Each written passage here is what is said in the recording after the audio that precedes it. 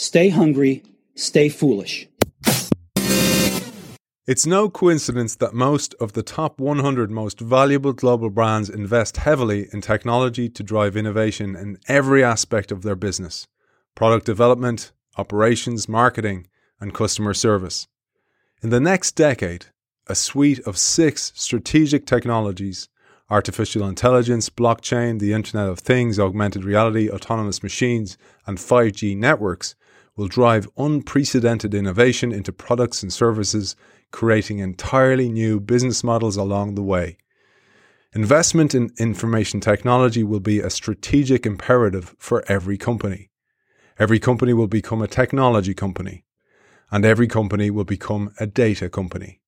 Business operations will be retooled using both process automation and worker augmentation. Today's book is both a call to innovate for survival in a rapidly evolving competitive environment and a moral imperative to use these 6 technologies to serve people, elevate work, and make a lasting positive impact on the world. We welcome author of The Innovation Ultimatum: How 6 Strategic Technologies Will Reshape Every Business in the 2020s, Steve Brown. Welcome to the show. Thanks, Aidan. Great to be here. Steve, good news for our audience before we dive into the book is that I have a copy here strategically placed behind me. This is in case they spot it. This is up for grabs. I've got one here too. Look at that. There are 2 in the world. So I'm going to give one away, but we want people to buy your copy. So I have a copy of Steve's brilliant book up for grabs. Just sign up to the innovationshow.io newsletter and you will be in with a chance to win this copy of this book. And just to say, it covers 6 technologies, but it goes so much deeper than that. And it goes into examples of those technologies, what you can do as an individual worker, but both as an organization to do to embrace these technologies. And I need to tip the cap to you, Steve, because you did a great job in taking what is often takes a book each to describe these, but you did so in such an accessible and friendly way for the user to get it. I've read enough crappy books. I wanted to write a decent one that people would actually pick up and read and enjoy, and it seems to have done that. A lot of business leaders need to know about technology. They don't need to know how to write code or, create chips or whatever it might be. They just need to know how to put it all together and use it to solve real problems for people, and that's what I aimed this book for. I loved the term you mentioned right at the start of the book. You call it the innovator's palette, where you say, in the coming years, we will see the broad development of 6 important technologies. Think of these technologies as the 6 new colours being added to our business innovation palette. Love that. To some extent, our ability to innovate will only be limited by our imagination. And to ensure everyone listening is on the same page, I'd love if you'd give a high-level paragraph on each. So maybe we'll start with AI, and maybe you'll tell us first what the innovator's palette is. Yeah, so the way I've thought about it is the same way that painters use colors and combine them creatively to create a new painting. This is like 6 new colors in an innovator's palette. So you can combine them in creative ways to solve problems for people, to solve business problems. And so what kind of problems would you solve? Well, maybe you want to improve your offering, new products and services and experiences. Maybe you want to create new channels, new markets, reach new customers. Maybe you want to elevate your workforce to help them be more productive, more creative, more intuitive. Streamline your operations if you were working on the bottom line. And then, creating new revenue streams and business models. All of those things, you can work on those business vectors by combining these technologies creatively. So what are those technologies and what are some examples of how you might combine them? Well, first off, AI. So artificial intelligence, think of it as a new type of computing. It's not like classic digital computing where you program it and it does things for you, solves problems. You give it rules in the programs and it operates on those rules. Artificial intelligence is not programmed, it is trained. You give it examples, and when it sees enough examples, the way the neural networks that power artificial intelligence work is they come up with their own rules for solving problems. That's important to understand because what it means is we can use artificial intelligence to solve problems that we don't know how to solve ourselves. So you can use it for applications like machine vision. to give robots and machines the ability to see and recognize objects and sort things on a production line. You can use it to make predictions about the future. Artificial intelligence is really a glorified pattern matching engine. It can find patterns in data that humans can't see. So it's great for predicting the future because it looks for patterns, historical patterns, and uses those to make predictions about what might happen next. So it can be used in a wide variety of business applications to solve problems that we could not solve with traditional computing in the past. So that's number one. Took a lot longer on that one because it's the biggest and juiciest of them all. Well, I'm going to make it longer, Steve, if that's all right, because I pulled a couple of little examples to bring it to life. So as you go through them, I'll pull out some stuff. Sure. We'll run out of time. We always do. So we'll plant another seed for the future, another part two. But on AI, you mentioned there predictive patterns. And I thought it was quite fitting to think about how predictive AI could be used in the pharmaceutical industry, because you talk about this and you give some great examples. I'd love if you'd share some. Yeah, I mean, it has many predictive capabilities. So you can predict what's going to happen with your customers and in markets, and whether an advert that you've tried is going to work with a particular set of customers. You can use it to make predictions about what chemical structures, what chemical compounds might work as drugs to interrupt disease paths inside the human body. You can use it to make predictions about public health. We're all thinking about public health a lot more these days with the pandemic, rife amongst us. So you can use artificial intelligence to look at many different factors, hundreds of different factors, and accurately predict disease outbreaks like dengue fever, which affects a third of the planet. And that allows you to marshal your resources and know where to spray for mosquitoes, because mosquitoes carry dengue fever. It can accurately predict an outbreak of dengue fever 3 months in advance with 80% accuracy within a 400-meter radius. That's the kind of predictive capability that AI can give us to help us make better informed decisions and therefore higher quality decisions. I loved your example, Steve, of AI and radiologists, where you say, as we train the neural network, we are essentially codifying the collective knowledge and several decades of professional experience from hundreds of thousands of radiologists. Their experience and diagnostic insight are captured in that model that's generated. Because I thought about that training the AI, people will probably be more willing to do that than training a direct human competitor, because they'll see them as a threat. But AI is hoovering up and becoming this hive brain, using all the little nuances and little bits of information from everybody. And that's going to be a way bigger threat. Well, I mean, it's not like a radiologist is sitting down with a computer and saying, well, let me show you how to do it, right? So they've been looking at CT scans, MRIs, X-rays, and marking them for what they see in those images. So they're tagging them, yep, this is a break, this is a cancerous tumor, this is whatever it might be. And so that's tagged on those images. And those images are all in a database somewhere. So all that the AI does is ingest all of those images with the tagging, the meta tagging that says, this shows nothing, it's clean, this shows this disease, this shows a bone break here. And over time it learns, and so it can do that task just as well as a human radiologist, sometimes better than a human radiologist. Now that's happening not because radiologists have sat and explained it to the AI and the AI is a brilliant machine that understands what they're saying. The AI is really dumb. All it can do is look at radiology charts. It can't do anything else. It's the only job it can do. But yeah, that is it's taking all of the collective wisdom of all of those people and benefiting from that. And that's the case with all the training that we give AIs. It's all on ultimately human data and codifying our expertise and our wisdom into an AI that can help us and do things much more effectively. Now, there is a global shortage of radiologists right now. And so this helps to augment those capabilities so that we can get all of those charts read quickly and that the clinicians can make quick decisions to help people recover more quickly. And it raises as well something there that I mentioned, which is sometimes we don't see AI as a threat. Sometimes people do. They see technology as a threat, so they don't embrace that technology. But one thing you are a proponent of, and we are with this show as well, is that human and machine working together actually gets better results, even on stuff like cancer diagnostics or any of those charts or radiologists that you mentioned. Yeah, I mean, why not use an AI as a second opinion at least? Get two eyes on every chart, because humans make mistakes. Humans make mistakes in the radiology world, 5 to 10% of the time. They miss things. And the good thing about AIs is they can look at charts over time and they can do temporal mapping. So they can learn to see something. When something is just starting to show up on a chart, where you've been taking an X-ray of somebody, let's say every week for a while, they can then trace that back and see things early on before humans are able to see that trend.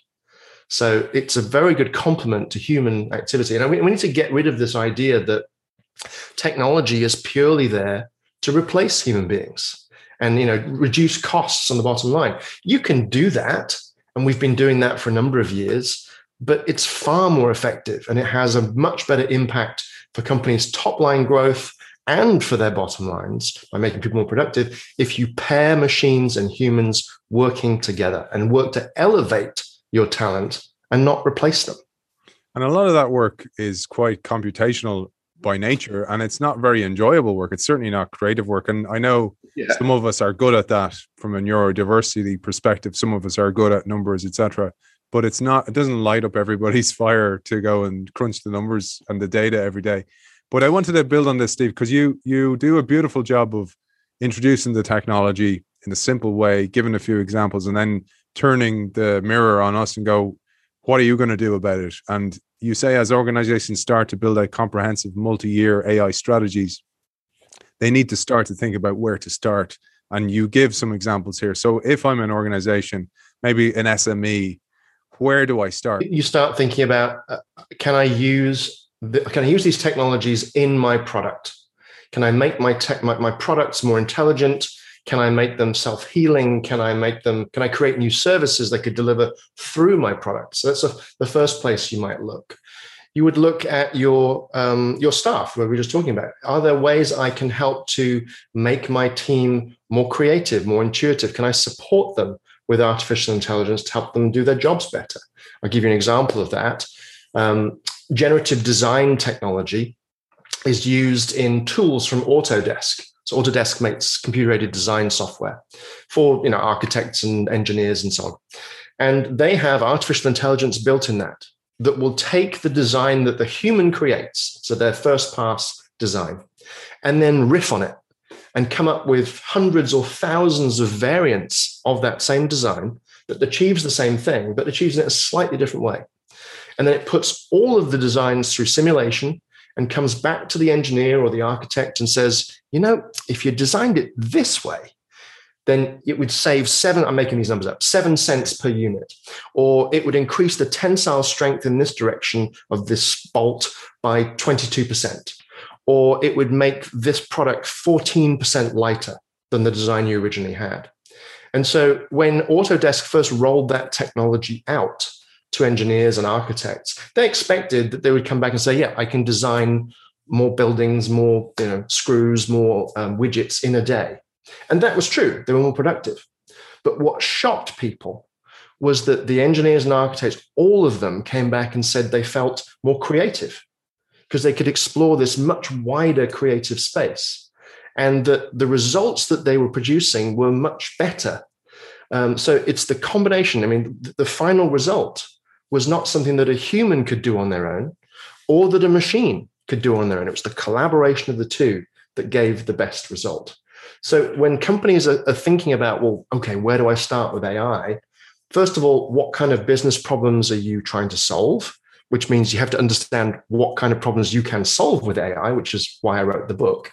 And then you step back and think, okay, what kind of data do I need to gather? Is it data that I have internally? Is it data that I need to go and buy on the market? Is it data I need to get through a partnership? Because that's the fuel for AIs. You have to give them data. So today's data is tomorrow's AI fuel. And so thinking about that, what problems do I want to solve? What AIs do I need to create? What data do I need to feed those AIs? And where do I get it from? How do I organize it? How do I prepare it?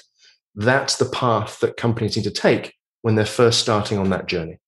Yeah, I thought about that, Steve, from an example being, say, healthcare data, right? That I, as a kid, there's probably no record of this, but I, as a kid, maybe had spinal tap to check for meningitis, whatever it might be, right?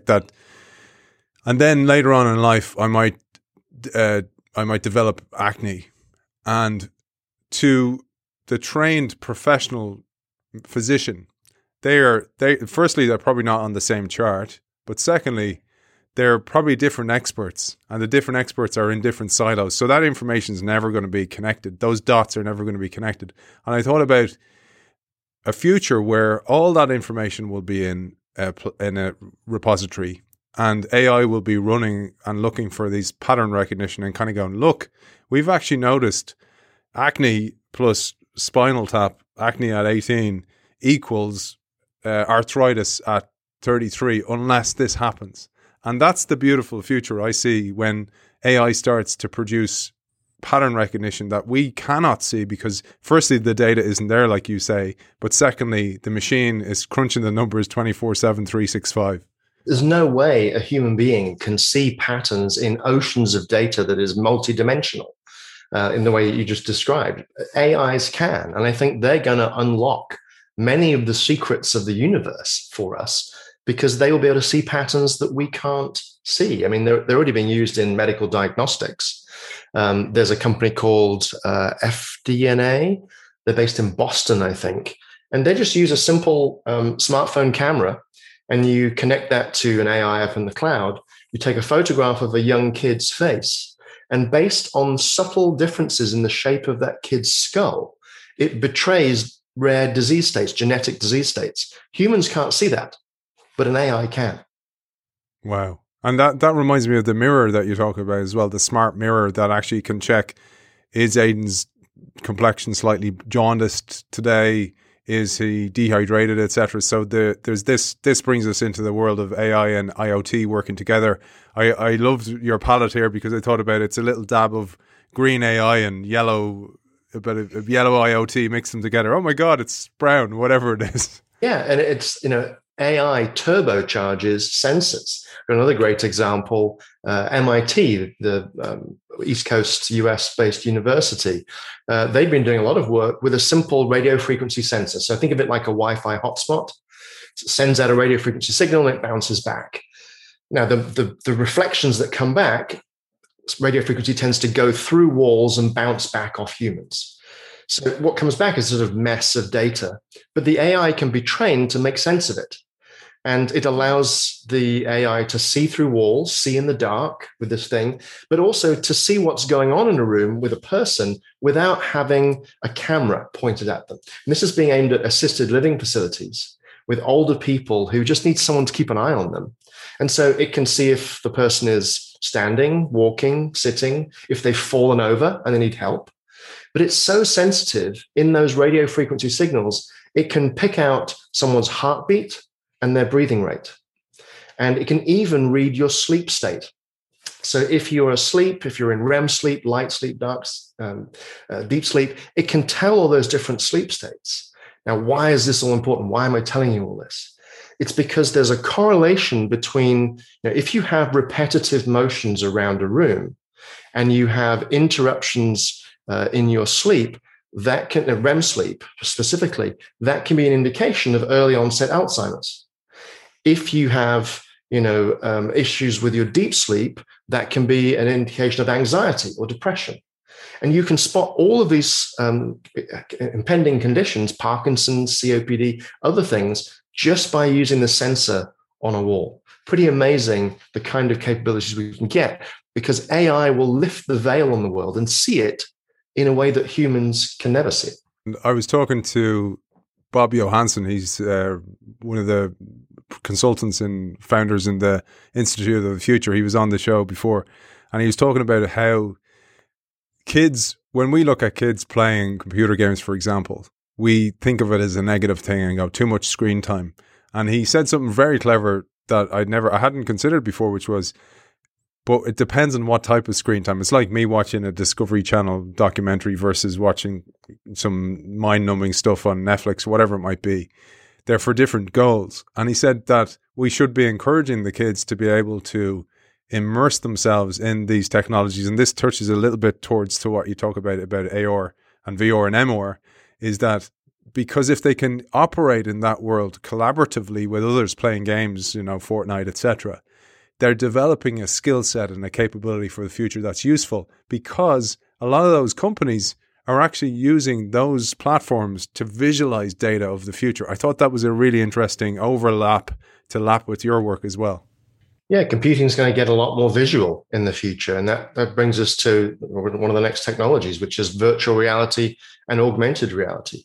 Being able to immerse yourself in a digital world, in the case of virtual reality, which is great for simulations and training and such, and then blending digital objects and information in your field of vision with the physical world around you. So you're not disconnected from it. A lot of applications, particularly in manufacturing or things that require you to be physically present in a space, virtual reality doesn't really help you. Augmented reality blends information in your field of view, digital objects, and can guide you on what to do next. So being comfortable in those worlds, as augmented reality becomes, I think, the primary visual computing interface maybe 5 years from now, I think is setting kids up to be successful in that world of work. Yeah, and I loved some of the examples you gave there. So learning, for example, like Maxwell Maltz, the father of this term called cybernetics, was talking about that the human mind doesn't know the difference between what's real and what's imagined. So by tricking the senses into an immersive experience, you're more likely to learn that experience. And I thought about what you talked about, both from a learning perspective, but also I love the example of NFL. So a player is injured. He's no longer training the cognitive sense of the cognitive athlete, and he's missing out on that aspect. Plus, his muscles aren't getting trained. But actually, you can trick the mind a little bit by going through immersive realities of, for example, training sessions or plays that a competitor might make. Well, yeah, and you can train the body's response to stimuli as well. So, and this is a very sad example, but it's actually proven to save lives. So, America has a problem with gun violence. It's in the news almost every freaking week, which is crazy. But, now Walmart, the biggest retailer in the United States, trains all of its employees with what they call active shooter situations. And the time, I think it was a couple of years ago in Santa Fe, where a gunman came in and started shooting in a Walmart, all of the employees knew exactly what to do because they'd been through that scenario, and they were able to keep their cool because they'd done it over and over and over again inside virtual reality. And that was credited by the CEO of Walmart, that training program, as allowing them to have a very rapid response. People didn't just freeze in place. Oh my God, what do I do? They knew where the exits were. They knew how to get people out as quickly as possible. And they saved probably 30 to 50 lives. Beautiful. Great example. And before we moved on, I wanted to just come back to IoT for a sec, because there's two brilliant examples you give, and you give so many great examples to bring the technologies to life. I love the example of the billfold wallet is one, and the other is the amazing example of Starbucks in China and the music selection tool and what its goal was. I thought they were beautiful examples. They're really fun. I use the Starbucks one a lot. The billfold wallet is not a real product. It was a thought experiment by a friend of mine, David Rose, and his team. He wrote a great book called Enchanted Objects. What happens when you make an object connected and you could signal things in different ways. And so this is a wallet that's connected to your bank account in real time. If you think about your spending habits, we whip out our credit cards and zip, zip, zip, zip, zip, zip. And then at the end of the month, oh my God, what did I do? You get the statement and think, I wish I hadn't done that. This gives you feedback in real time. So in the hinge of this wallet, it's a billfold wallet that opens up. There's a hinge with a variable strength hinge in it. And so as the balance in your bank account goes down, it becomes harder and harder to open your wallet and pull out the credit card. So you actually feel how poor you are, and it gives you instant feedback. You don't have to pull out your phone, go in through your credentials, look at your bank account. Can I afford this pair of shoes? You just feel it. It's a much simpler way, a very human way of communicating information. That was the point that they were trying to make. So that's the fun wallet there. The example from Starbucks in China. In China, Starbucks is not run by Starbucks. It's a franchise operation run by another company. And they use the Wi-Fi hotspot as a sensor. Now you might think, well, how do they do that? Whenever you walk near a Wi-Fi hotspot, even if you don't connect to it, your phone and the Wi-Fi hotspot are saying hello to each other. There's a little handshake, it's called. So the Wi-Fi hotspot sees all of these devices, all these phones in the store. Now, normally one phone equals one person. So it uses that as a proxy, as a way to count in real time how many people are in the store. And it uses that as an input to the music system. So what they do is when the store is kind of quiet, they put on chill out tunes, a bit of Sinatra, and they're trying to convince you, just relax, order another cup of coffee, maybe order a bit of cake this time, spend more money. If the store is busy, they increase the volume, they increase the tempo of the music, and they're getting people in and out, money, money, money. So this has had a material impact on their business results simply by counting people and controlling the music system in real time to subtly influence their buying behaviors. Absolutely love that, man. And it just shows you the power of imagination, that the technology is there. It's just how you deploy it. That's up to you. That's up to understanding your business and maybe expanding your thinking a little bit, which is what you do. And you devote next a chapter to autonomous machines, robots, cobots, drones, self-driving vehicles. And here you say AI-powered machines will work alongside humans in almost every industrial sector. They will reshape the world of work and will fundamentally transform our transportation system. Perhaps we might start with some of the great examples you use in agriculture, because these are ones we don't often hear. And I love the idea of harvester robots. Yeah, I mean, there is a shortage of people willing to work in the fields, back-breaking work, picking strawberries, picking raspberries, picking apples even. I mean, it's not fun work. And these robots will work, through the night, which is actually when you want to pick soft fruit like strawberries and raspberries. You get less bruising when you do that. And these robots are now capable. I mean, it's a very delicate process, which is why it was all done by humans. Now the robots are able to, lift the leaves, spot the fruit, they can see, and they're able to very gently pluck the fruit from the plant and put it into a bucket. There's another one that is able to pick peppers. And it is even able to look at, if you look on the underside of a pepper, if there's a little curl at the bottom of the pepper, that shape on the bottom of a pepper tells you that it's ripe and ready to pick. So this robot lifts the pepper, looks underneath it, determines if it's ready to pick, and then snips it, throws it in the bucket. So some pretty amazing robots out there. One of my favorites is SAM 100. Comes from a company called Construction Robotics, and it lays bricks. And it's called a cobot, which means a collaborative robot. It can't do it on its own, but it works in partnership with humans. They load the bricks into it. And when Sam's busy, finished laying the bricks, he's pretty messy. So there's mortar squirted everywhere. They do what's called striking the wall and scooping it all off. But the team, between the two of them, they're able to lay bricks 6 times faster than, a really good human bricklayer. So, the amazing examples of being much more productive by a collaboration of humans and machines working together. Yeah, and one of the things I mentioned there was drones, and you give great examples of Drone Seed, based in Seattle, not far from you, which builds drones for precision forestry. Now, I'd love you to share that, because precision forestry, precision weed killers, for example, means that there's less waste. And when I was reading your book, this often happens to me, Steve, where a thought will emerge or a dot will be connected with some other concept.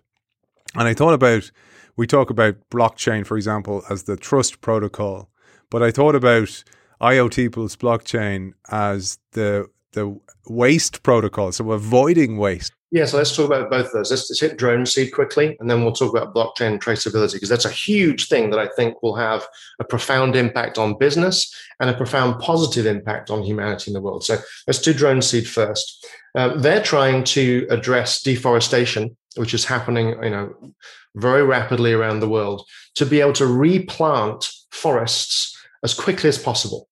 So a human planter can, have a bunch of saplings on their back and trudge out into a forest. And if they are any good, they can plant a couple of acres in a day. A human planter working with a swarm of drones. So these are drones that work in collaboration. You're not controlling them individually, you're controlling the swarm and moving them around. These are special drones that are fitted with, essentially, it's like a paint gun in the sky, and it fires a seed with some nutrients into the soil to plant a tree. And they can cover 8 times as much ground in the same time. This collaboration, this partnership of a human planter and these drones working as a swarm, collaborating together. So, a great solution to reforestation at scale. And this company's stated goal is to address climate change by using that as a tool. Another way that we can address climate change, if you look at deforestation, climate change, pollution, child labor, forced labor, what connects all of those things together? Ultimately, it all comes back to us as consumers, right? It is the choices that we make, the products that we buy, that have that impact on the world. And yet it's not really our fault, because we don't know which products to buy to minimize our impact on the planet and on other people. So having transparency in the supply chain, so that when you pick up a product, you can point your phone at it and find out, okay, I've got 2 t-shirts here. One is £12 and one is £10, or 10 euros, 12 euros. Which one am I going to buy? Well, this 12 euro t-shirt, yep, that has provenance that tells me it was made from cotton that was grown in fields that were responsibly harvested. There's proof that there weren't children working in the factories sewing these together, and it wasn't forced labor in China that is picking this cotton. Okay, 12 euros. This 10 euro one was cheaper, but there's no provenance for this one. It doesn't tell me whether this is safe to buy. So if I don't care or I can't afford it, I'm going to buy the 10 euro t-shirt because they look the same. If I can afford it and I care, I'm going to buy the 12 euro t-shirt with the safety and knowledge that tracked all the way back. I know where this t-shirt came from and how it was made. Now, how do you do that? That's where the blockchain technology comes in. Distributed ledgers, which are able to store information immutably and in a distributed fashion. What that means is when information goes into it, you can't edit it.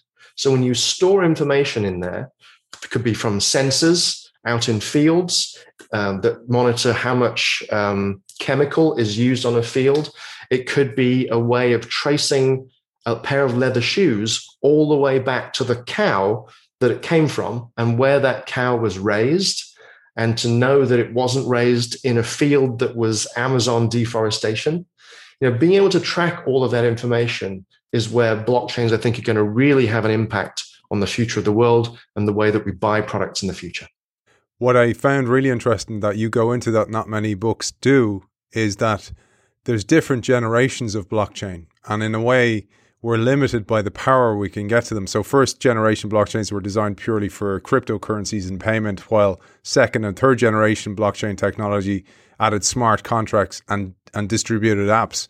And that's an interesting growth curve, because many people don't understand that in some ways the power is the limitation. I mean, like any technology, it matures over time. If you think about the very early web browser days when we could, go on Yahoo and try and find something that was interesting to us, compared to now where, you've got video and animation and all sorts of interactive capabilities.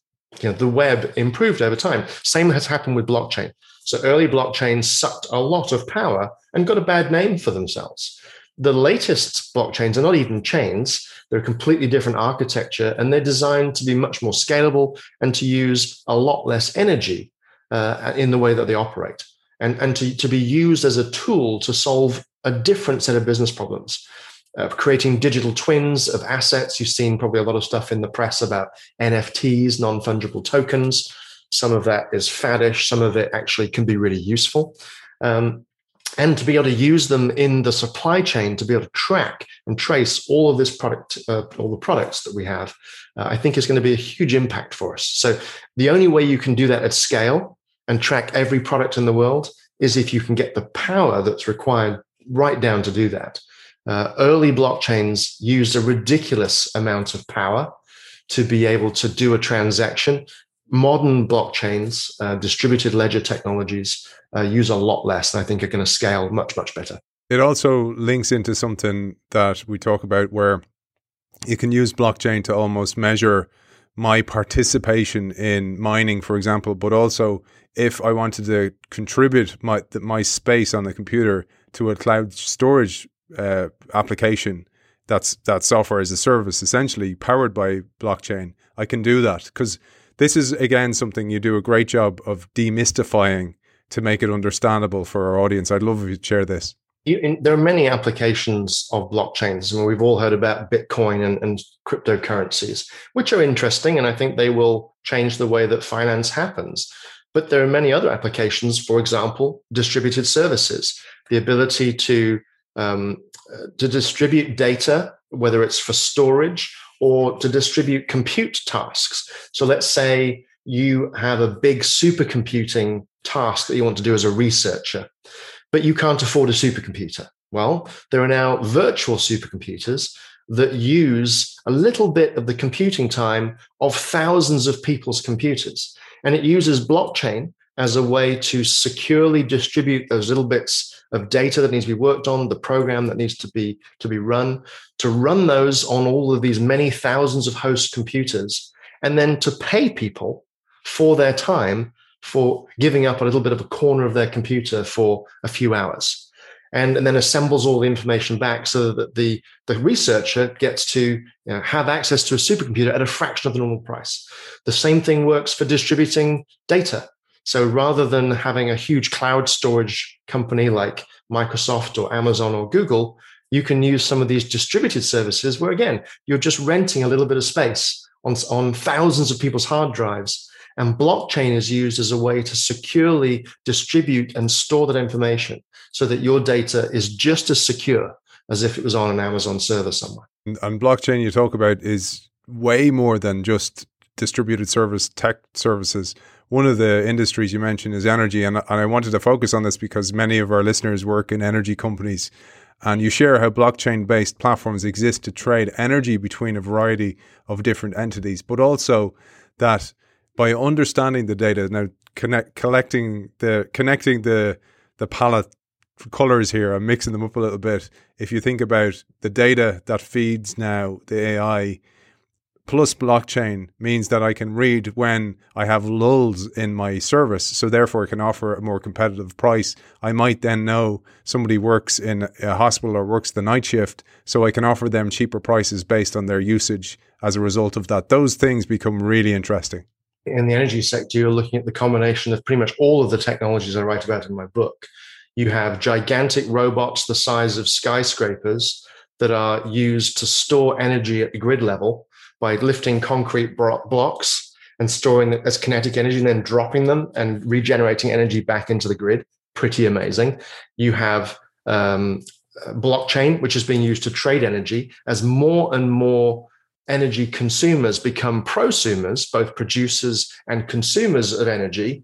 They want to know, well, when's the right time of day when I should be taking the energy from my solar panels and storing it in a battery in the garage versus when I should be selling it back to the grid, or when should I be buying energy from the grid and storing it into my battery so I can use it later tonight.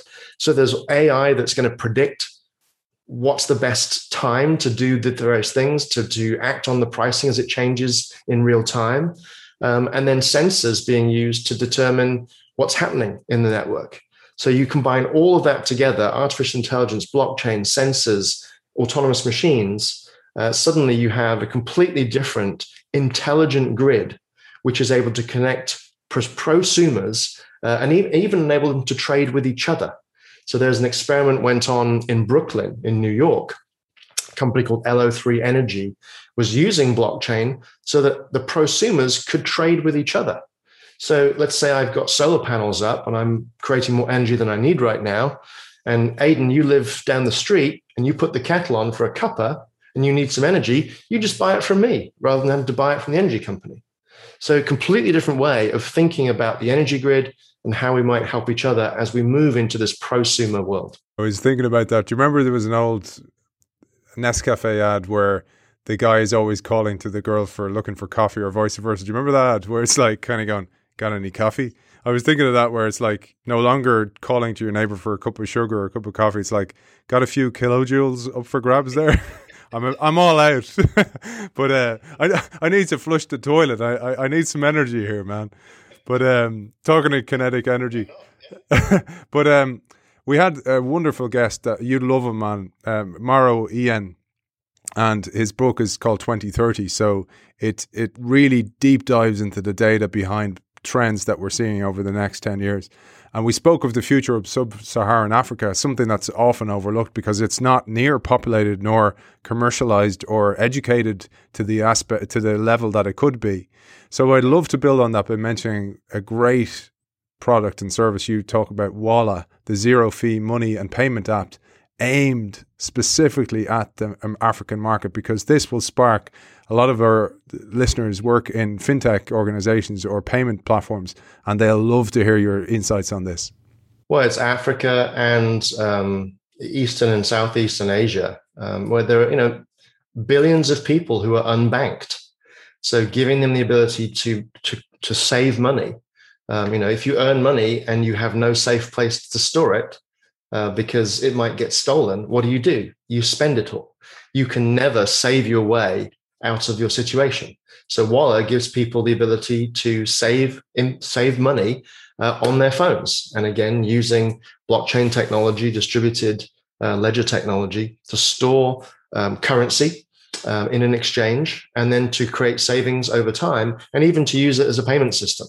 So rather than have to carry cash around with you and need to buy something more expensive, maybe you're buying yourself a moped to kickstart your business, delivering stuff you're making to local community. Now you can go and make that payment without having to carry lots of money with you. Everything is stored immutably on your phone. Steve, one of the things I thought we'd mention was we mentioned how you're going to get started. For example, AI, you said start collecting your data now, day one data, go.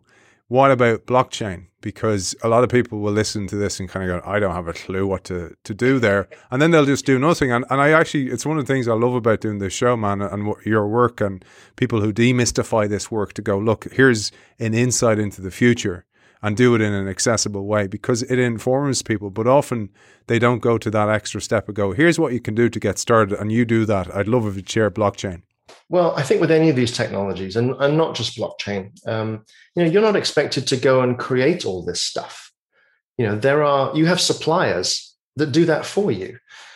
So go talk to your suppliers and say, hey, I read this book and I read that there's these business capabilities that I want that are enabled by distributed ledger technology or AI or sensors or whatever it might be. I need them to solve these problems in my business.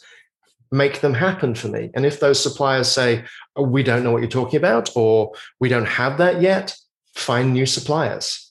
You don't, as business people, you don't have to understand how this technology works or create it. What you do need to know is how you can solve problems with it, so you can identify which business problems are relevant to your company, and then go find the suppliers that you need to support you in that endeavor. It's really, that's a much higher level answer I think you were poking for, but that's how I would do it for all of these technologies. Keep it simple. Yeah, and blockchain underpins then smart contracts. So we mentioned that blockchain 2.0, and it also changes the game. I thought you mentioned Imogen Heap, who I love her. I love her voice, let alone her mind for the work she's done on payments through music. But also, you talk about the threats to companies like Uber or any kind of mobility companies as well, that they need to embrace such technologies as smart contracts and blockchain. Fundamentally, what these things do is they can democratize technologies, democratize industries.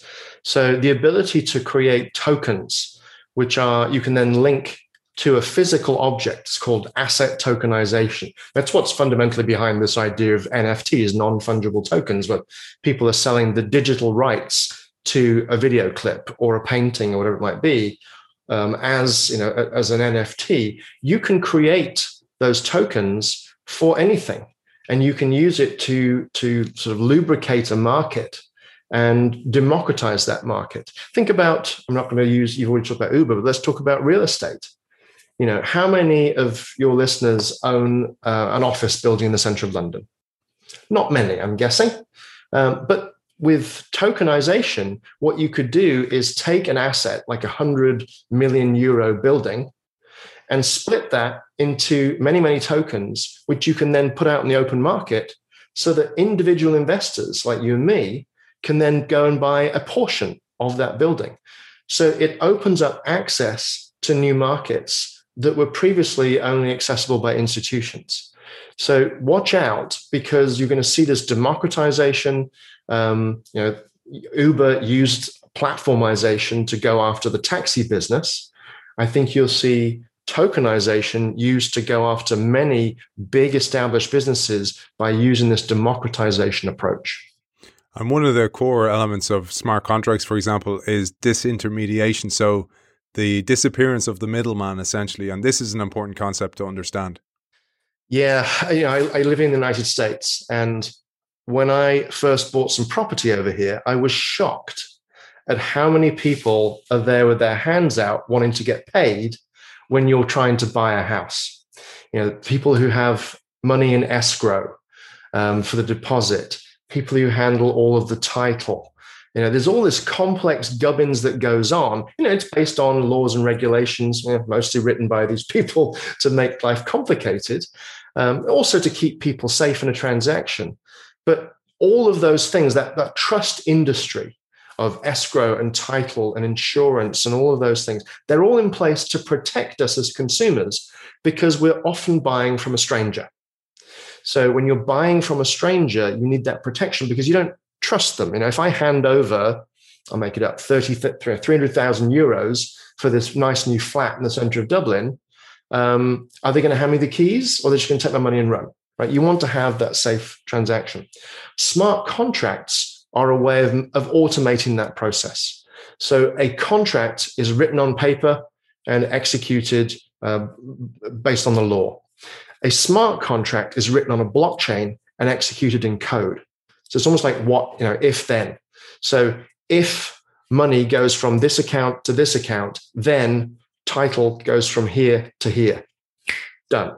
So suddenly all of that trust industry that was built to mitigate about the fact that strangers doing business together goes away.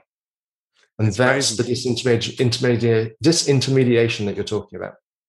It's amazing, isn't it, that's almost what led to all this back when Satoshi wrote the code for blockchain for Bitcoin was essentially, you screwed us over, we've lost trust in you, so we're going to do our own thing here. And that's what ignited it. I always found that fascinating, that it took somebody or some people, whoever created it, to decide enough's enough, we're going to do something here. And look where we are today.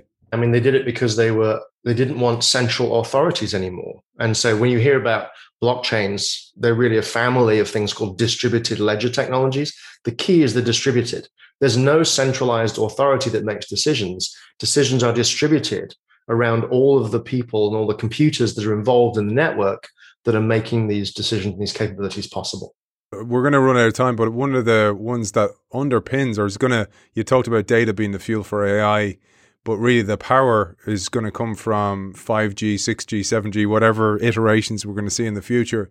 But you talk about 5G, it's a really important one. It hasn't rolled out everywhere yet, certainly not to its potential. So let's talk about how that's going to change the world. Yeah, I mean, we talked about augmented reality, virtual reality, IoT, robots, AI, blockchain. The last of the six is the one that ties it all together, which is 5G and satellite networks. So 5G is the first of the cellular networks that's designed specifically to connect things, not just cell phones, not just smartphones. So it is also designed to connect industrial equipment, parking meters, our homes. So it'll give competition to traditional broadband and cable internet networks, which should bring prices down. So it's about 10 to 100 times faster than 4G. It's one more G, it must be better. And it is 10 to 100 times faster. But more importantly, it is also more reliable. So you won't have as many dropped calls. That's important if you're a 5G connected autonomous vehicle. You don't want to drop a connection. Plus, it's just much more able to scale. So we'll be able to connect everything to the 5G network without overloading it. And it'll scale much better. If you've ever been to a big city and thought, I'm in a big city and I've got a horrible connection on my phone, that's because there's so many people connected. 5G is far more scalable. But 5G doesn't reach everywhere. It's going to be mostly rolled out in big cities. So how do you connect the rest of the planet? And that's where satellite networks come in. Low Earth orbit satellites. So these are not like the satellites of the past that were in geostationary orbit. These are very close to the Earth, which means sending a signal up to them and back down again is very quick. So this will complement 5G, give you great connectivity anywhere on the Earth. So by the end of this decade, we'll be able to connect everything and everyone everywhere, which could mean 4 billion people potentially being connected to the internet this decade. What are we going to do? What services will they need? What capabilities will they bring? What insights will they bring that you could use in your business? Beautiful, Steve. And I was going to leave it there. You articulated that beautifully. But one thing I think is really important to say is, as Elon Musk said before, that he's not really one for regulation because it slows down innovation. But in AI and a lot of these new technologies, it's one of the places we need to be slow down and make sure that we're making the right moves. It's happening regardless, but you do infuse ethics and the importance and the imperative of making the right decisions into the book. Yeah, I write about it a lot in the book because, as I mentioned earlier, AI is trained on examples, and typically they are human examples. And AIs aren't bad; they're not good or they're not bad. They just are. But they learn from human examples, and so we have to make sure that the examples we give them are examples that we would want them to learn from. We treat them like our children, right? We want our children to learn from us and to learn the good things from us, and not, when we swear and they hear us and then they repeat it, you don't want that thing to happen with an AI. So we need to blame the AI. You got to clean the data and make sure before you train it to make sure that the AI is learning from the best of us. We need to have aspirations for our AIs the same way we do for our children, which is we hope that they become better than us. Beautiful, Steve. And where can people find out more about you? You do lots of keynotes. You live this stuff. You consume a huge amount of data in order to demystify it. You did a great job with this book. Where can people find out more? Yeah, so you can obviously get my book. It's called The Innovation Ultimatum. It's available in all online bookstores. You can find me at my website, Bald Futurist, BALD, baldfuturist.com. You can find me on YouTube at YouTube/The Bald Futurist. And you can find me on LinkedIn and Twitter, just Bald Futurist. You've pretty much figured it out by now. Brilliant, Steve. And just a reminder, I have a copy up for grabs here, the Innovation Ultimatum up for grabs. Just sign up to the innovationshow.io newsletter. Author of The Innovation Ultimatum, How 6 Strategic Technologies Will Reshape Every Business in the 2020s. Steve Brown, the Bald Futurist, thank you for joining us. Aidan, my pleasure. Thanks for having me. Nice one, man. All good? Good. That was fun.